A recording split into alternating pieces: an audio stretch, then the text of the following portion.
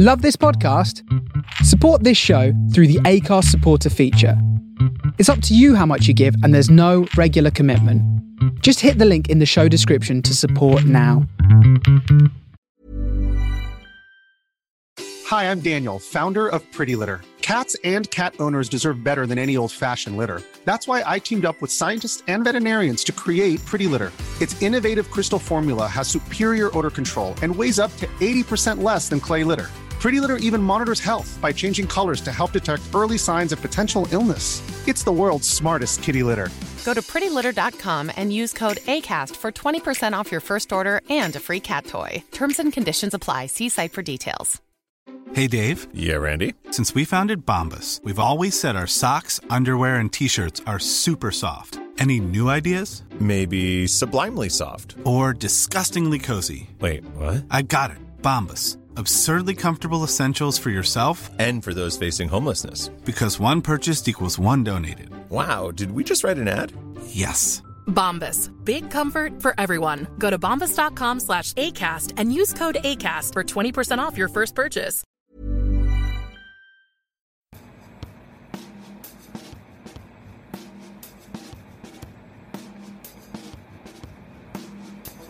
Welcome to part 3 of Mirths and Monsters, brought to you by your host, CK, and his companion Finn, aka The Wee Man. The following podcast contains themes of fantasy, coolness, sword fighting, along with facts both old and new. All of this served with a familiar dash of humorosity that will continue to increase your chuckle muscles. This is your friendly intro to let you know that if you're not fully prepared to engage your sense of non-reality, then your chuckle muscles will wilt and plop off. Now on with the pod. Well, hello again, my friends. I trust you are well and enjoying life. Welcome to another episode of Mirths and Monsters. And have I got an episode for you? Yes. Yes, I have. That's why I'm here. So, after the relative calm of last week's adventure up at Loch Ness, myself and the Wee Man, say hello, Finn, have ventured into scary, dare I say dangerous territory. For this week's episode, we are heading into the world of dragons. So, what's the first thought that pops into your head when you think of dragons? Big scaly buggers that breathe fire and can fly? Or long salamander-style beasties that you see at Chinese New Year and looks as though it wouldn't hurt to fly? Or is it maybe some gorgeous blonde lassie who has raised 3 dragons from birth, and now look where she's got to? All of these thoughts are valid. Okay, my friends, time for some schooling on the history of dragons. There seem to be 2 main threads in the history of the dragon from 2 different cultures, which has led us to the imagery and ideas that we have of dragons to this day. Firstly, I'll look at the European side of things. This is related to the Balkans, Western Asian side of the world. Dragons from these cultures were depicted as reptilian, with animal-level intelligence. This phrase actually confuses me, because it didn't say in the wonderful world of Wikipedia which animal. So it would seem the level of intelligence could range from a worm with a head injury to a badger with a PhD. The look of the European dragon is, as was mentioned, reptilian, and it has 6 limbs, 4 legs and 2 wings. You could also add a long prehensile tail, crests, ear frills, fiery manes and ivory spikes. Culminate this with the ability to belch fire, and what you have is a Mr. Potato Head of death. Let's have a pick at the other thread, the Chinese dragon. The Chinese dragon also has counterparts in Japan, Korea, and other East Southern Asian countries. These dragons have many animal-like forms such as turtles and fish.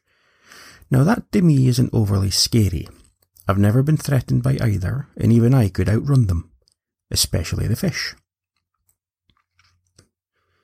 However, the most common form is snake-like with 4 legs and it's wingless.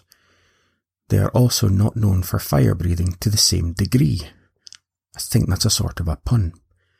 But the Asian dragons are highly regarded for their symbolism of power, good fortune and strength to those who are worthy.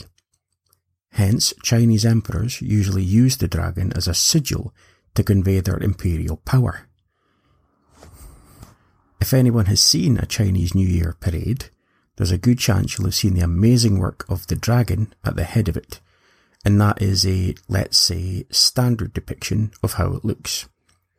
There are others, of course, but this is perhaps one that is most recognised. Okay, the next bit to me is by far the coolest. Asian dragons have control over weather and moving bodies of water. It is quite surprising that the national animal of Scotland isn't in fact a grumpy dragon. Side note, the national animal of Scotland is actually the unicorn. No, seriously, go check. I'll wait. Told you. Additional side note, there is a fiction book by the author Tom Holt called Paint Your Dragon. It's absolutely fantastic. It relates to the dragon's connection with weather. It's very funny, very inventive, and you should go and read it. I did a little digging in trying to find the first mention of the dragon, and it led me to a website called theallineed.com. On this site, I found that the first mention of the dragon is in fact way longer than even I thought myself. It's actually from Cimmeria in the 3rd millennium BC. Technically speaking, that is ages ago. As I mentioned in the Loch Ness episode, it's actually fun to play with Latin. So Anno Domini becomes Annoying Donkey or Antidorus. However, in this case, BC isn't actually Latin. It of course stands for before Christ. There have been changes suggested such as BCE. This means before Common Era. However, this podcast prefers BC to stand for brown chickens or bouncy castles. You can choose your own and let me know, of course. Back to the first dragon in Cimmeria in the year 3 brown chickens. This dragon is called Kur, K-U-R. Kur has taken the goddess Ereshkigal to the netherworld, so Enki, the water god, has a bit of a rammy with Kur to try and help his goddess. A rammy, by the way, is a term that refers to fisticuffs. As is pointed out by James Crow, the researcher who did all the work so I didn't have to, we don't actually find out who wins the fight or what happens to the goddess Ereshkigal. It's a bit like when your favourite show is cancelled on a massive cliffhanger. Just ask any Joss Whedon fan. So I guess BC could also be Browncoat. How's that for niche? As you may have noticed with this short description of the first dragon, it also encompasses a common theme in the dragon mythology. When dragons and a hero go head to head, or heads for that matter, as some dragons are actually portrayed as having more than one. This can be traced back to the year 2 brown chickens. The legend of Marduk versus Tiamat and Hadad versus Yam from the Near Ancient East. This follows on into medieval legend with dragon slayers such as Sigurd from Norse mythology, and one that is more known to myself, Beowulf, an ancient legend and a god-awful film. For a more in-depth look into Sigurd and the whole Volsung saga, I highly recommend the podcast Myths and Legends, hosted by Jason Weiser. It's excellent. There is one particular man versus beast legend I want to focus on though. That is the legend of St. George and the Dragon. So, according to legend, there was a small town in a galaxy far, far away. Oh, no, just kidding. Don't want to be sued. There was a small town that had a tricky dragon problem. It was living in the lake and it had the plague, which poisoned the countryside. To stop the dragon from flat out barbecuing every villager, they fed it 2 sheeps a day, but then they ran out of sheeps. So they started using cattle. Oh no, wait, no, they didn't do that. They started using their own children instead. This was done by a lottery system, and one day the king's daughter was chosen. He offered money to the populace, but they quite rightly said to the king, "Bite me, your highness." The daughter was sent out to the lake and awaited her fate. It just so happened that this was the day that St. George rode by on his horse, probably singing, "Tra-la-la, tra-la-lay, what kind of beast shall I kill today?" Then he saw the king's daughter looking petrified, so he stopped to find out what was going on. She did try to send him away, but as he was a man, he figured she was just tired and emotional and he would just help anyway.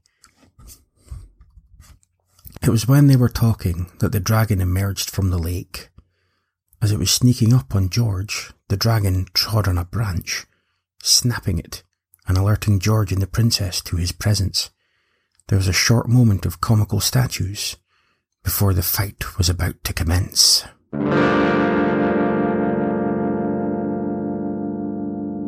Now, we will return to George and the dragon, but there is something, my lads and lasses, that I have to tell you about.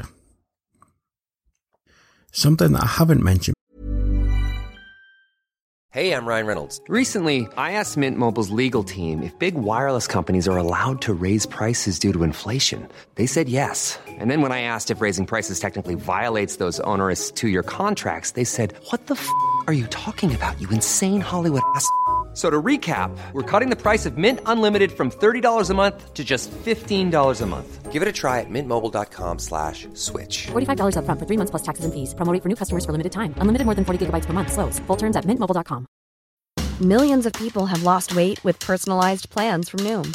Like Evan, who can't stand salads and still lost 50 pounds. Salads generally for most people are the easy button, right? For me, that wasn't an option. I never really was a salad guy. That's just not who I am. But Noom worked for me.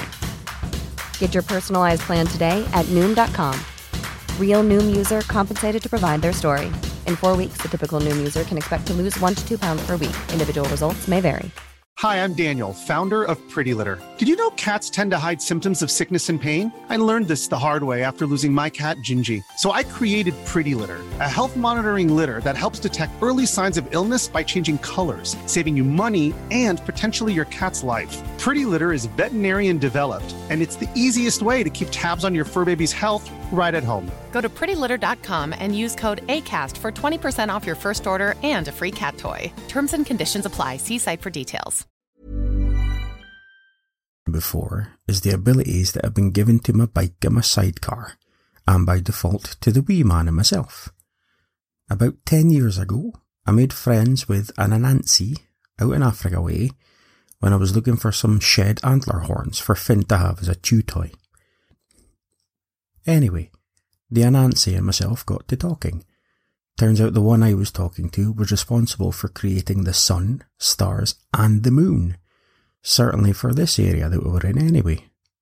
There are more than one Anansi. He decided to bestow a gift upon myself and Finn. I think he took quite a shine to Finn, you see. Now when it comes to creating solar brilliance, you need a lot of time, and he had some to spare. So he gave me some. After a complicated ritual that involved fire, ice and at least 3 voles, the sidecar and bike was given the power of time travel. Big day! Now, there were stipulations. This was a time machine in the realms of the ghosts from Dickens's Christmas Carol. We could travel, but we wouldn't be seen, heard, and luckily we wouldn't interact with anything or affect anything, which is just as well because I am a clumsy plum. As for the Anansi, he waved us off with a grace and dignity that made me want to learn more and maybe cover in a future episodes. Your thoughts, dear listeners, are always welcome. So here you join us, about to send ourselves back to watch a fight between a dragon and a human known as St. George. I've done my calculations, and these should take us to within half a mile of the lake, as long as I remember to carry the one. All I need to do now is get into gear and hit the magic number of 5 miles per hour. I wanted 88 miles per hour, but it was already taken. here we go.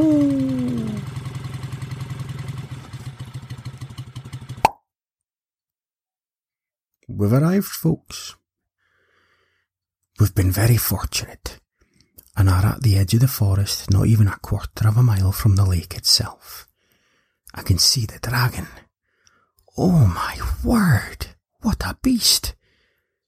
Dark scales cover a giant frame. The scales flash greenish hues as it flexes its spiny backbone. Just leaves me with one question.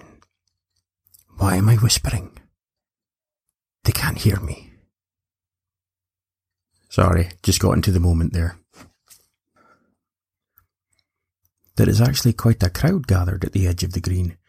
Villagers huddled and watching expectantly. I see the king. I'm assuming it's the king, unless somebody has chosen today as wear a crown to work day. No, it's the king. About 20 feet away from the crowd is a man behind a wooden table. An older gentleman with more lines on his face than lines in a working freight yard. He's clearing his throat and a silence descends in the arena. He lifts a bottomless tankard to his mouth. I believe he's about to talk. Let's move a little closer and see what he's saying.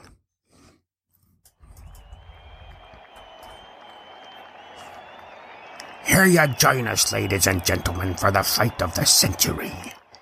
In this little village of Slackjaw, we are graced with the presence of two opposing forces. This one is predicted to go no more than 2 or 3 rounds. 2 heavy hitters, but one with a definite size advantage.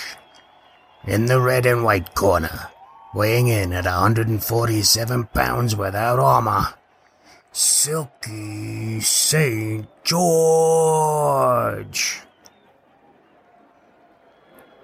And in the on fire corner, weighing in at 21,538 pounds, he's deadly, he's dastardly. Here there be dragon.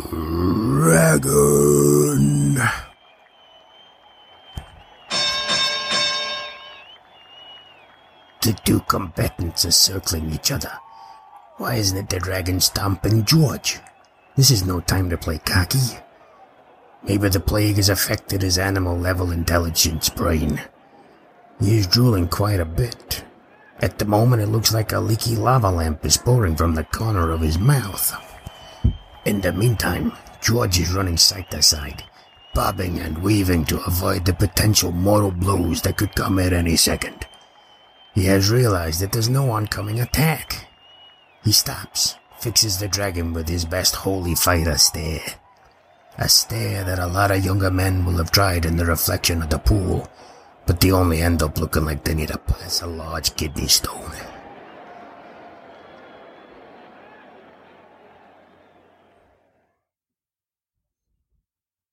This doesn't seem to faze the dragon, all this running around and bobbing and weaving.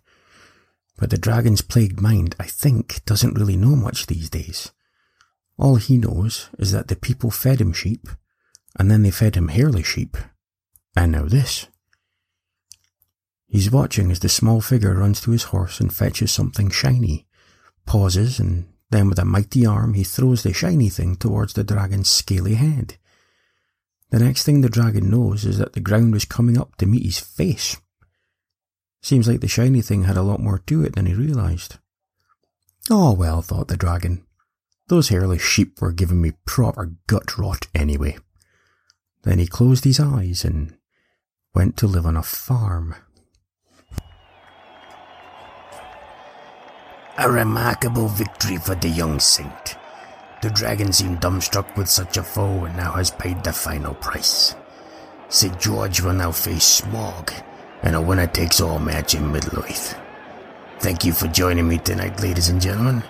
We'll see you next time on Slackjaw Fight Night. Me again, folks. I'm not entirely sure where that broadcaster came from. He seemed to have a little bit of mix of accents there, but hopefully you got the idea. Think it's about time I got this thing up to 5 miles an hour and headed home. Okay, Finn, goggles on, and here we go. were sat in my living room / office / study / library / mini zoo at home. Wee man's twitching on the carpet, in amongst the small pillars of books he likes to have round him. I think he likes the smell. At the moment he seems to be slaying dragons, possibly chasing saints. My other wee beasties are also sleeping, but they are on the shelves. Bobby and Castiel, and then there's little Ray Skywalker, the kitten, all content, cosy, and purring away like tiny engines. I wanted to end the episode on a lighter note than the fight we've just encountered. I was talking to a Spanish colleague of mine, Professor Alba from Zamora. She illuminated me on a long-held tradition that is held in Catalonia on the 23rd of April of each year, known as the Day of St. George, or the Spanish term, La Diada de San Jordi. And I do apologise. I, of course, murdered that the way that George murdered the dragon.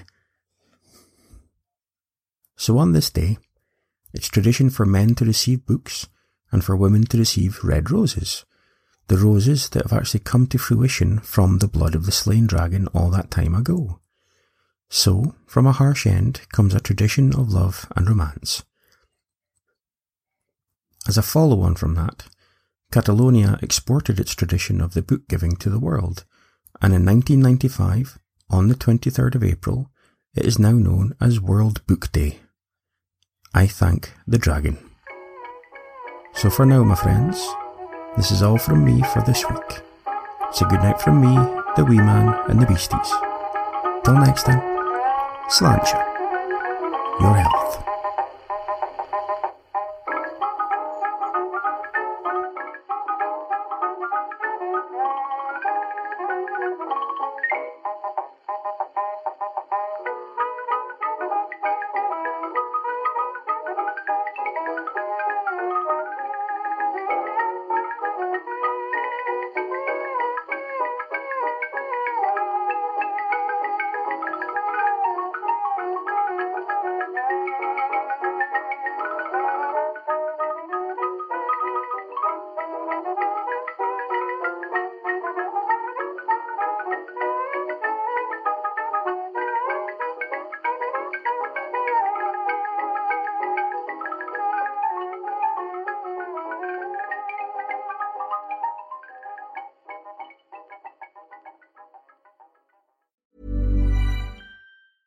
Imagine the softest sheets you've ever felt. Now imagine them getting even softer over time. That's what you'll feel with Boll & Branch's organic cotton sheets. In a recent customer survey, 96% replied that Boll & Branch sheets get softer with every wash. Start getting your best night's sleep in these sheets that get softer and softer for years to come. Try their sheets with a 30-night guarantee. Plus, get 15% off your first order at bollandbranch.com. Code BUTTERY. Exclusions apply. See site for details.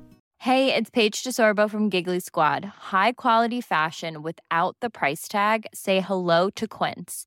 I'm snagging high-end essentials like cozy cashmere sweaters, sleek leather jackets, fine jewelry, and so much more. With Quince being 50 to 80% less than similar brands. And they partner with factories that prioritize safe, ethical, and responsible manufacturing. I love that. Luxury quality within reach. Go to quince.com/style to get free shipping and 365-day returns on your next order.